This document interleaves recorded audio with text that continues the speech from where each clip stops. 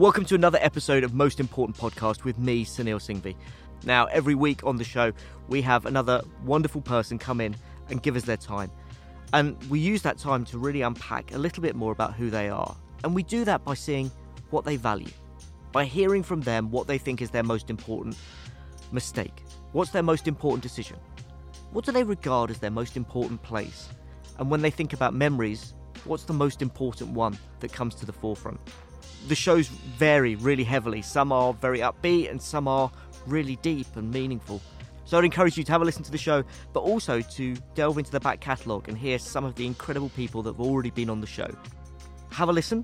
Let me know what you think in the reviews on Apple Podcast or wherever you get your podcast from. Make sure to subscribe so you get this podcast every week. On this week's show, we have a singer who I think is truly, truly remarkable. An honest voice in dishonest times, if we're going to be really honest.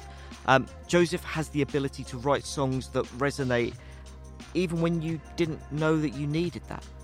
They take you to a place, they take you to an experience, they take you to a level of understanding. And I think the songwriting on the new album is just absolutely phenomenal. So, I'm super excited to have you hear this. This is Most Important Podcast with me, Sunil Singhvi, and Josef Salvat.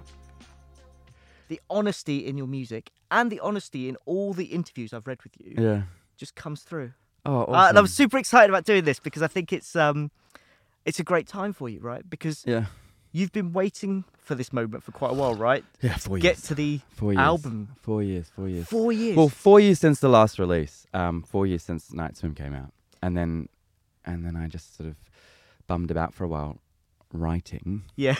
In inverted commas. And finally got it together. Yeah. So, in that 4 years of writing, yeah, how much of it is from 4 years ago, and how much of it is from how much 4 of the days album ago? Is, how much of the album is? Yeah, it's always a fun. I've tried to do. I wrote a lot of songs in that time, and there's only 10 songs on the album, so I did try and do a pretty good spread. But the earliest song is actually from 2015, the end of 2015, which is more than 4 years ago. So, which is Human, and then the most recent song I think on there is not Peppermoons. Oh, it's the last track of the album called Enough, and I wrote that in July in Paris last year. Yeah.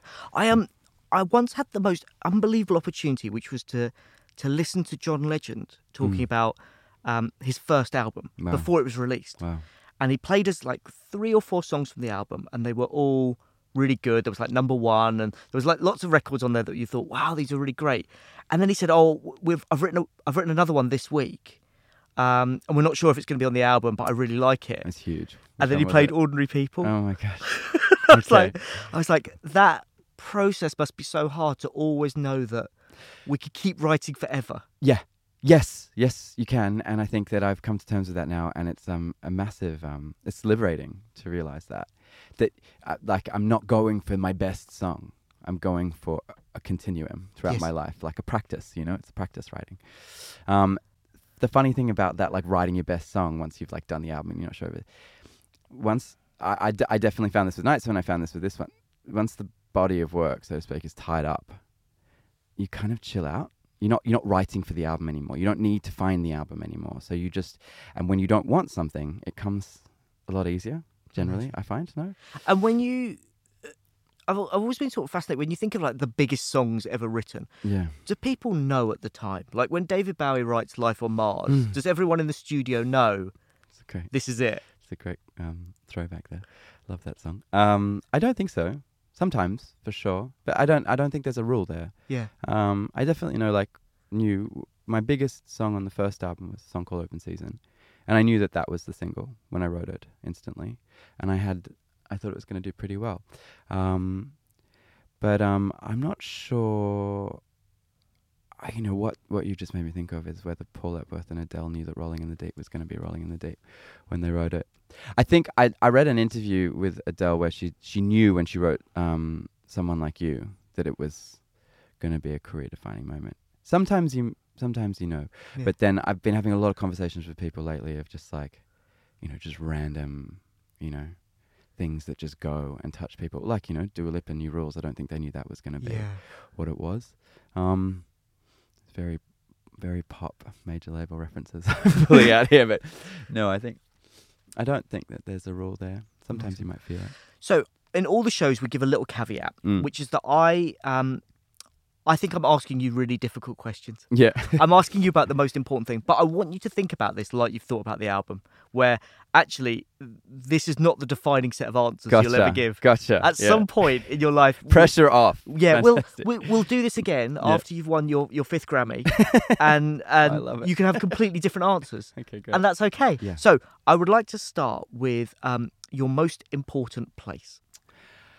So I think that would probably... I'm Australian. I was born and raised in Sydney. My parents live in the country, which is very beautiful. And I was thinking maybe that would be my most important place, but it's not. Most important place, every time I go back to Australia, I arrive and I go straight to a beach called Camp Cove, which is... It's on South Head, so where the Pacific enters into Port Jackson, which is the harbour there. And it's just a little beach. It's a harbour beach, which is not very... It's not... Harbour beaches are like slightly lower grade, but it's right next to the head, so it's still very fresh. And I've been doing that for 10 years that I've been overseas. Every time I go home, whether it's winter, whether it's summer, morning, night, whatever, we'll go to Camp Cove and swim and like just bathe in the Pacific. It's a type of physical therapy for sure, and just like cleans the mind. And as a result of that, it's like the ritualistic element to it over the last 10 years. There are so many memories associated with it, and with my family and with returning home and stuff. So it's I've been going there since I was a tiny infant. So. And do you still view Australia as home? Yeah, absolutely. Like living outside of Australia, I never felt more Australian. Really? Yeah, absolutely. Because you realize how different you are culturally to, from Australia, like England, the motherland, all that sort of stuff. You think it's the same, but it's really not. And we have different sense of humor. We have a different communication style and all that sort of stuff. But I have been here for long enough now that this is also home. And I'm quite comfortable with that now. That was there was a tension there for a few years, but I've sort of settled into it. And I've got the best of both worlds. And have you built an Australian community for yourself here, or? Not really, actually. I mean, I have some Australian friends for sure, but my friends are mainly British over here. Australians tend to like, they come for a couple of years and then they go back. And so, most of the people that I knew when I first arrived here have left. It's very it's a turbulent sort of thing. Whereas the Brits, you guys, you stay because you're here. Yeah. So, yeah. And how does that affect your accent? When you go home, does your accent come on, or does it stay the same now? Do you think I've got it? You can definitely hear it. Yeah. You can definitely hear it. People say I've got a really, really mild accent. Now that you've said it, feel myself consciously trying to speak more Australian. Yeah, my accent does get stronger when I go home. But I don't think it's changed. I don't think my accent's changed so much as opposed to the intonation. Yeah. The way I'll phrase a sentence, like the actual melody of speech, that changes because it's so different over here. Yeah. In Australia everything's a question. Like, how you going? Like, I went to the beach. We're doing a podcast. Whereas, it's a very different. Because my wife is Scottish, and one of the sadnesses of my life is that I can't do a Scottish accent. Oh. And it breaks my heart. It's really hard. I think it is, and she's. Are you good at accents? No, I'm dreadful. Okay. But she's sort of Glasgow way accent wise, not Edinburgh. So it makes it even harder. Like Edinburgh, you could probably have a go at. Glasgow. What's the difference? Edinburgh's Edinburgh sounds slightly more English. Right. That's controversial, by the way. I'm going to get a stretch for your mouth. Yeah, I'm going to get that is quite controversial. People are going to be real mad about that. But that's like the Glasgow accent, and one of our good friends from there has a really thick accent from the area, and I just desperately want my kids to at least be able to do the accent. Yeah, they don't necessarily have to have it, but be able to do it because I think it's such a connection. Does your wife have? Is it quite strong? I can't hear it at all, but everyone else thinks she has an accent. That's so interesting. I've never noticed it, but everyone else is convinced that she's got quite a strong accent. Yeah. So I want to move on from there to talk about what's your most important possession. Now, I have asked people to pick a physical possession because we've had a few people pick their own brain, and we've also had lots of people pick their phones and laptops. Yeah. All of that stuff can be backed up, people. So sad. You can back all that up. Don't give me that. Your most important possession, Joseph?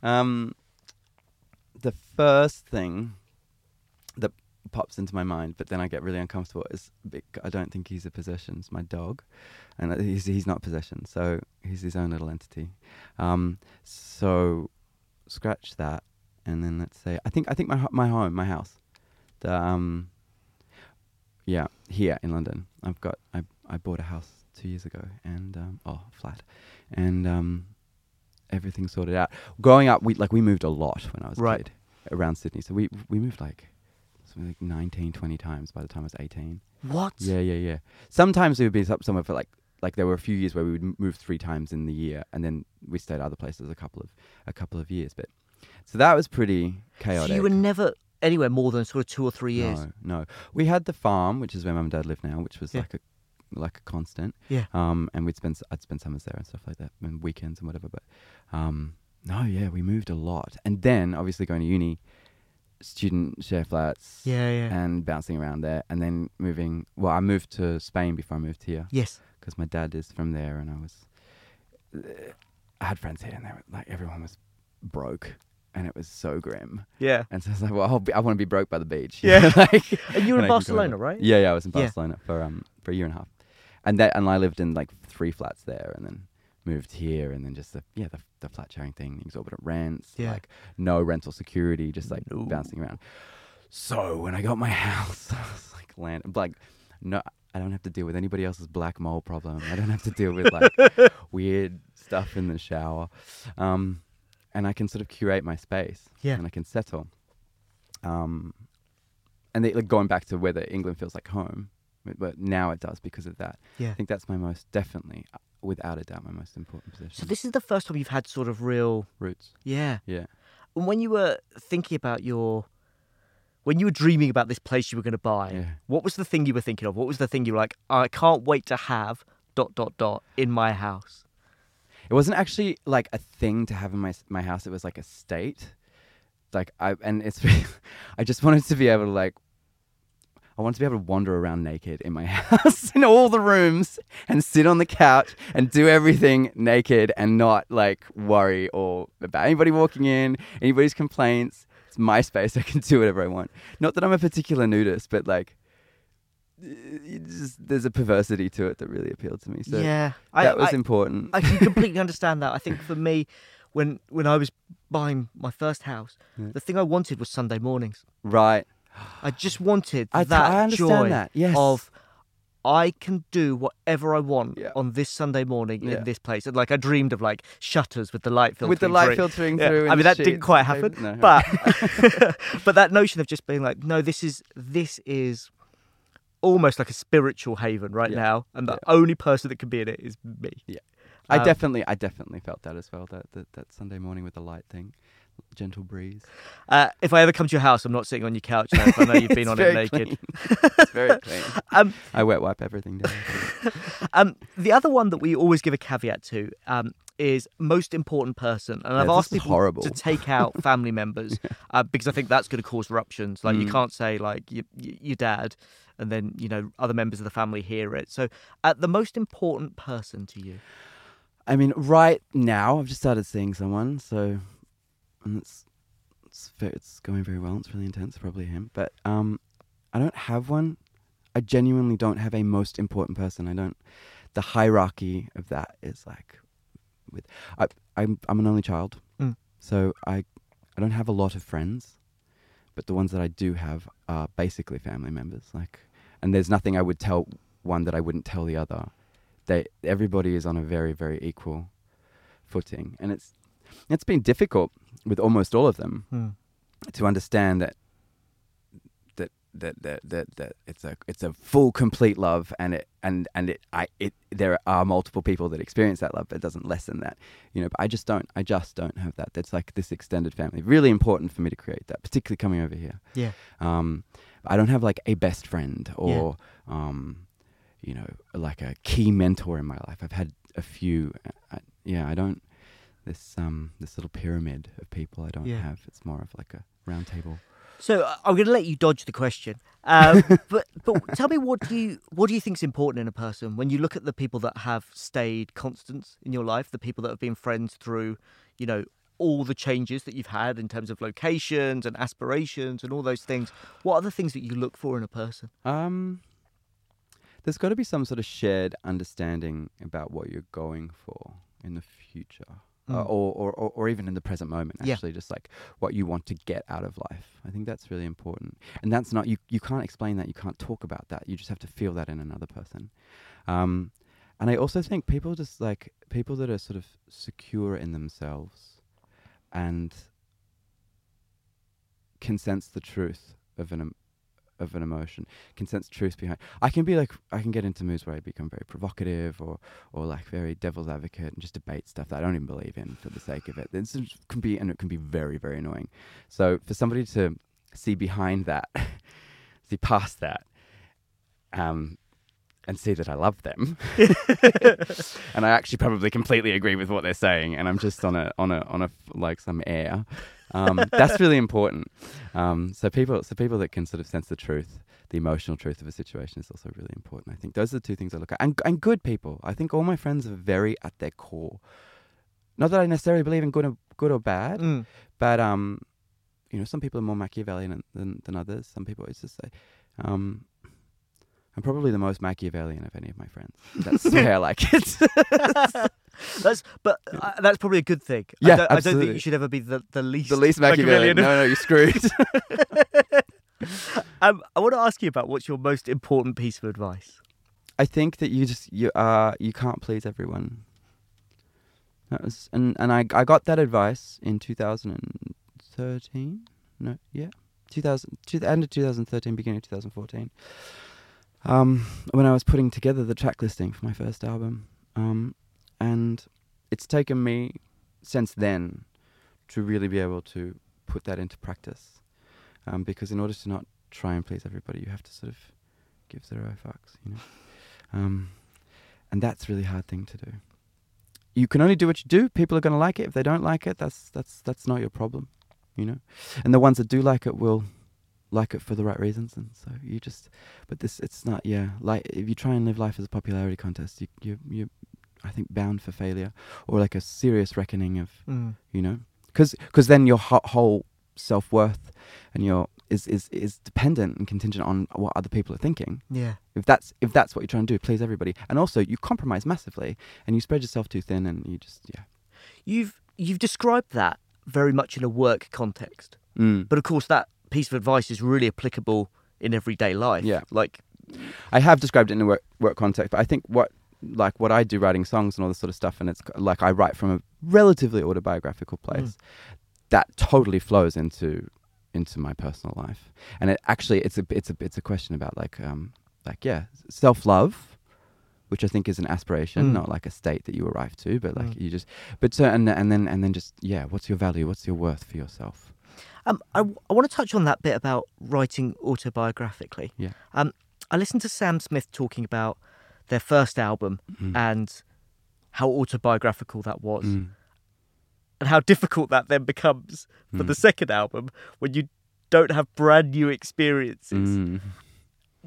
Is there any part of you and the sort of management team or the people that look after you that said, you know what we should do? You should just go on like a wild bender for 7 months just so we can write new stories. That's literally what I did. I got to the end of 2016 and I had absolutely nothing to write about. My life had been super fun, but actually the moment I started to sit down and try and write music, I was, God, this is boring.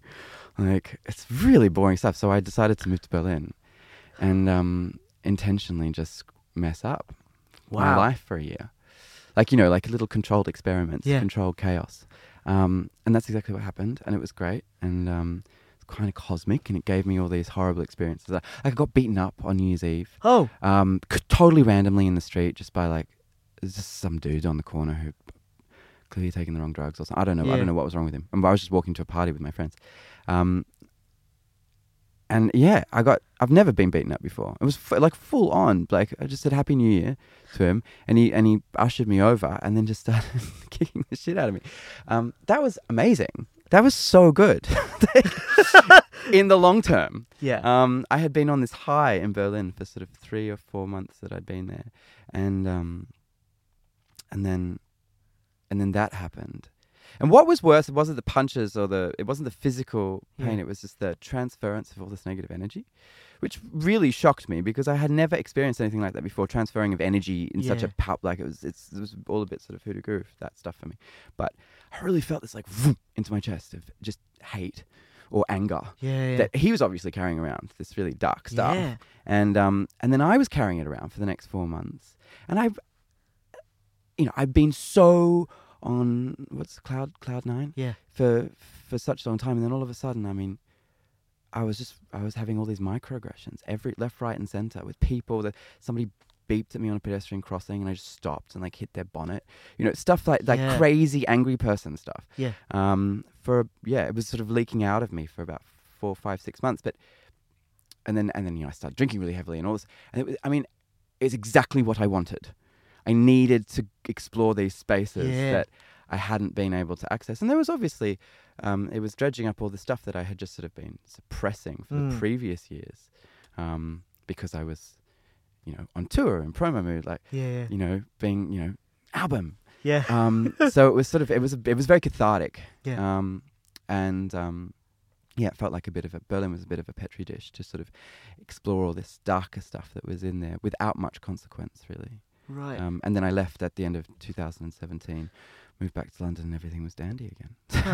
So you're going to release the album, have a whole bunch of praise and streams and go on a world tour and then find yourself in Manila in some sort of drinking hole. I'm not sure I'm going to do this again. I think that was very much a point. I was also reaching I was 27, I was 28, and it was bringing up all this fear. I don't think I need to do that again. Right. It was also about this thing of like getting the last bits of my youth out as well, which I hadn't really done for the previous 4 years. Huh. So no, after this, I'm just going to go away to some nice little cottage somewhere and sit on my own and write beautiful things, drink tea. I mean, perfect. What do you consider to be your most important decision? Coming to London to do. I studied law at university, and I came to London one Christmas, so our summer, and came here for 6 weeks with like this janky little demo CD I had, really like badly self-produced thing, and it was in this little brown paper bag, and I put crumpled up passport photos of my face, and it was cute. And I was looking around for a manager, and at the time, Florence the Machine. I was just obsessed with Florence the Machine, and her manager was Mairead Nash. Yes. And I knew that Mairead Nash was friends with Sadie Frost, and I knew that Sadie Frost lived in Primrose Hill. So I found myself wandering around Primrose Hill looking for paparazzi to try and figure out which house to put my demo CD into. I mean, it's crazy. I was anybody I met anywhere, I was just giving them out the CD. I had this little leather pouch that I just had all these demo CDs in it. And then after that 6 weeks, I went to Geneva for this university course, which was going into a whole bunch of UN organizations with other kids from my university. And out of that, I heard nothing from my 6 weeks in London. I was like, well, it's like I gave my best shot. I was definitely not going to send in unsolicited demos to record labels or anything like that. I thought that was like, I'd never see the light of day. I was trying to be more creative, but I thought it didn't work. But I did get an entry level, paper pushing position starting in 6 months' time in Canberra, which is where I studied at the Australian chapter for the High Commissioner for Refugees, which is incredible opportunity. Yeah. And I was so disappointed. So I was like, this is not what I want to do with my life at all. Why am I doing this? And then 3 weeks after I had arrived back in Australia, I was lying in bed in this depression. I was getting up at like 1 p.m. every day. I was like, this is terrible. My life's failed. And my dad had been reading my emails. He somehow got hacked into my email account. That doesn't sound great. No, he's so nosy, my dad. And he's like, Joseph, what's this? Who's this woman? And basically, my manager, the woman that became a manager at the time, had found my demo through a friend of a friend of a friend of a friend, and she was working for an independent record label over here, and she sent me a one-liner email, being like, "Hi, I got your demo CD. It's really cool. Like, what are you about?" And I just sent back the nerdiest sort of essay. What are you about? Yeah, what are you about? So hard. Yeah, it was so music industry actually. What are you about? And I was like, here's 14 pages about it. And then I was like, hasta la vista, that job, and just flew straight over to the UK. And started it all. That was the best decision I ever made. Wow. Well, so the decision was actually the little leather pouch with the brown CDs. I guess the decision was the little leather pouch with the brown CDs. Yeah. Wow, that's amazing. It's great to hear that works because we record the podcast at Sony Music's office. I imagine there are a ton of unsolicited emails now. They would have been CDs years ago, and before that, tapes maybe, or people just turning up in reception and playing. So it's good to hear that there's a route to these things being found. What do you think is your most important memory? I'm not going to dodge this question like I dodged the other one, but I really do feel like we're tapestries of thousands of memories, and quite a few of them are incredibly important. But I think it's related to my music and what I do, which is so essential to my whole experience of being alive. But it's the first, so it's personal as well. I did a festival in Holland in 2013. It's like, I think it was my second or third festival. Earlier that year, I had my first gig in London, which was terrible, like shocking. Why was it shocking? Oh, I had no idea what I was doing. My banter was awful. I pressed the wrong button on the machine and started the next song in the wrong tempo. But it was a bit of a train wreck. Great. It was a great learning experience. Not the most important mistake, but a good learning experience. So I was apprehensive about my live show. And we got to this, so the festival was on an island in Holland called Vlieland. Really beautiful island. Yeah. It's kind of tricky to get to. Well, you have to drive and then catch a boat, and then there are only cycles, like bicycles on the island. Oh, right. And it's a festival called Into the Great Wide Open. And I was booked to play that night in this little unbelievably beautiful Lord of the Rings kind of little valley of pine trees. Wow. Wasn't allowed to smoke in it because of all the pine needles. Just like it was on a very human scale, but this little dell or whatever. And I got there, and the girl before me was this like very ethereal. She had like somebody with electric violin, like sort of atmospheric beats, and she was like ethereally wailing into it. So it was like really beautiful, but I was like, this is not my music. I'm about to play like half an hour of four to the floor pop songs. Everybody's sitting calmly in the valley, cross-legged with their children, and it's very calm. I was like, oh no, this is going to be a disaster. And Brendan, my bassist at the time, who actually is now, then moved on to Sam Smith. He would play bass and control the backing tracks, and then I would just stand there and sing in my blue suit. I was terrified, and I couldn't smoke, and it was just I got myself into such state. Anyway, got on stage, everybody's sitting down, these Dutch people, super calm, and I started playing the song Constant Runners, which has a four to the floor beat kick in after about 15 seconds. And at that 15-second mark, the entire valley stood up, and like hands in the air, screaming, ecstatic euphoria. It was unbelievable, and it sustained that for the rest of the show. Just couldn't get enough. And then I had no encore. I had to do an encore, and you don't do encore. I didn't know. So I sang Hustler again. And then that night they have these bonfires down on the beach where all the festival goers go, and I went down there, and then I sang Hustler at the bonfire. I just act like on my own. It was incredible. And it gave me faith that carried me through the next 3-4 years. Just like it was that moment where you just go, oh no, you've got this, and people will enjoy this. Just be pure, have faith, love them, give you your best shot. Yeah. Thanks for sharing that. That's a wonderful story. It's going to be a bit of a mood shift now. Joseph, what do you think your most important mistake's been? I've never made any mistakes. I've got no regrets. No. Oh, no, that's a different thing. Regrets Yeah. is a different thing. That's true, actually. Regrets is I have so many regrets. It's a total lie. Mistake, probably going to university. Huh. Yeah. Because it's a total waste of time. And for me, I think it was a very fear-based decision. I just was terrified of going and making music. I thought I had no idea how the real world worked. I thought I was going to get trampled over. I didn't. So I went to university and studied this really dry thing that I thought was going to be really helpful in my life, and has been anything but. It's like law, if anything, you don't remember any law, but it does change the way you think. You think in this incredibly methodical, rational, which is very anti-human rationality. I think it's a completely overblown concept. But what are the facts? How does this fit? Like everything, and the detail.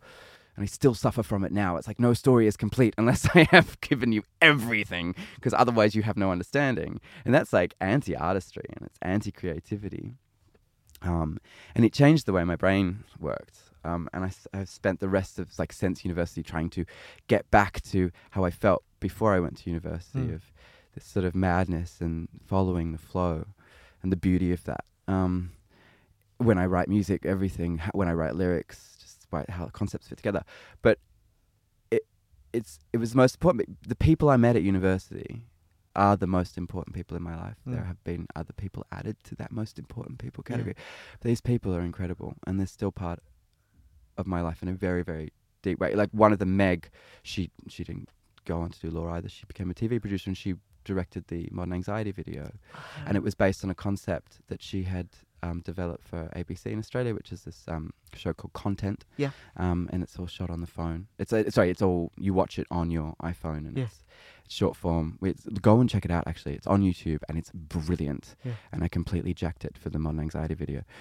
She's brilliant. She's just, these people inspire me all the time. Yeah. In so many different ways, creatively, life path, whatever. And also just are there to call me on my bullshit, just to keep you, it's cliche, but keep you grounded and stuff like that.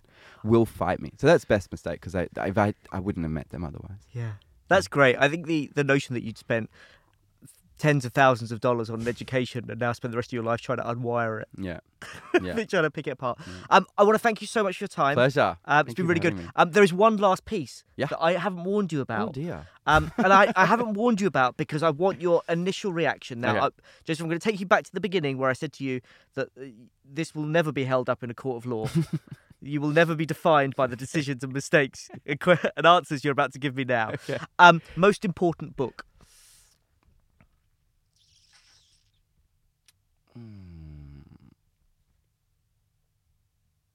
Well, three popped into my brain. Harry Potter was one of them, and it's definitely not the most important book, but it is one of my most loved I would have books. given you Prisoner of Azkaban. Yeah. That would have been an appropriate answer. I would have given you that. Okay. That was. I'm not sure if that was my favorite. I think The Goblet of Fire was my favorite, but Prisoner of Azkaban was brilliant. I think a book I'm reading right now, and it's a huge book. And I think everybody should read it. It's called The Overstory. Won the Pulitzer. It's about trees, and I love nature. I love trees. That's what I miss most about Australia is the nature and the sky and the horizons and the birds but mainly just the bush. It's so powerful and primal, and it's peaceful. It puts my head into a really peaceful place. It's great. It's great to write music or have thoughts or not, and then obviously we just had the bushfires. Obviously, like the Amazon burning last year, people not caring. I don't know. And I'm a bit sort of. I've got this idea that we're all sort of connected, in a way we don't understand, kind of in an Avatar way. Have you seen Avatar? Yeah. You know how they're praying to the tree and everybody's just cause this, I don't know. So this book Overstory, by I think his name's Richard Powers. It's basically that. It's weaving together the stories of I think it's 8 different characters, completely unrelated, who all get pulled together to basically save the future of trees and therefore humanity. And it sounds really boring. a book about trees, Yeah. but it is gripping. Like it is so beautifully written, Yeah. and I think it's an incredibly important thing to be thinking about. Yeah. Amazing. So that- Most important film? Cliche answer here. The first thing that pops into my mind is American Beauty. It's everybody's bloody favorite film, but it just came at a time when I was starting to get that like teenage sort of nihilistic art thing going on. Sort of like, and it was dark. Yeah. And the soundtrack. Yes. The soundtrack, Thomas Newman's soundtrack. Is it Thomas Newman? Yeah, that's his name, right? But anyways, the soundtrack was like very, very, very, very defining for me, and very defining for how I wrote and all that sort of stuff. And the yeah, that's probably it's cliche, but it's pretty true. And here's the last one, Mm-hmm. and you can probably feel where this is going. Most important song? Ne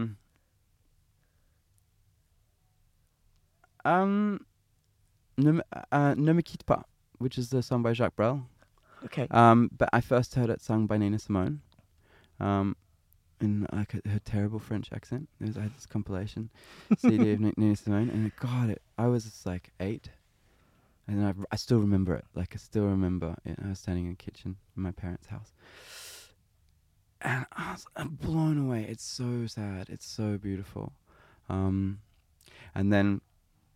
that's what started my love, like the French chanson stuff, and that's how I discovered Jacques Brel that way. And I think he's incredible. Serge Gainsbourg, all these sort of things, and really helped with the whole, the way I write music and what I think is important lyrically. And then I ended up singing it on Tara Tata, which is like kind of like a French version of Jules Holland, as a cover, which was mental because I went on French exchange when I was in high school. I remember Tara Tata was a huge deal. Yeah. Like, it's quite mad that I ended up there, and then I sung that song, and they were like, you have to cover a French song. I was like, there's absolutely only one option. Yeah. And it works with my voice. I've sung it actually. Yeah, I've sung that song many times in various different, but that was the pinnacle of it, and it sort of followed my life the whole way through and been really influential. Let me keep going. I do love that about France, that they're legally obliged to have you do French covers and to have French language on the radio to never be dominated by someone else. Yeah.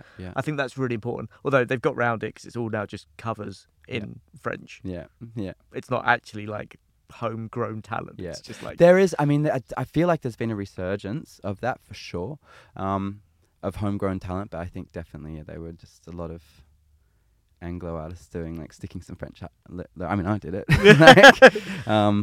Yeah. No, it's like radio quotas, 55%. I think they need French. Or no, it's more than that. It's like 60% French language on the radio, which I think is brilliant. Yeah. Thank you so much for your time. Pleasure. Thoroughly enjoyed it. Go find the album, have a listen. It's a wonderful piece of work. Thanks a lot for listening to today's episode, and thanks a lot to this week's guest.